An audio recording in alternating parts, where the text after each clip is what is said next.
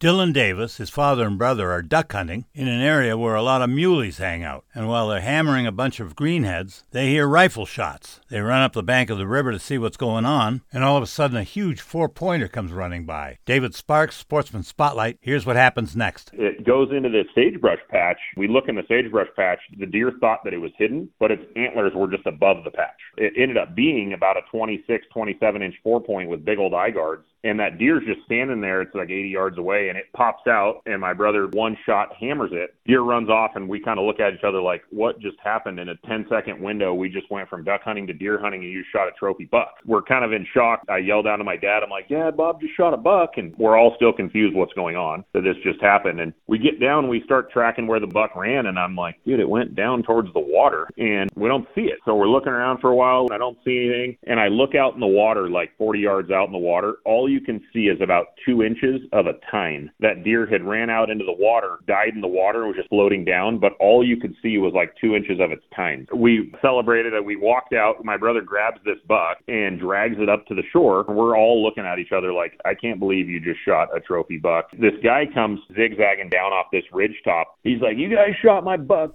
Well, that's a he said, and we'll find out what happens tomorrow. Hope you enjoyed Sportsman Spotlight. I'm David Sparks. See you next time.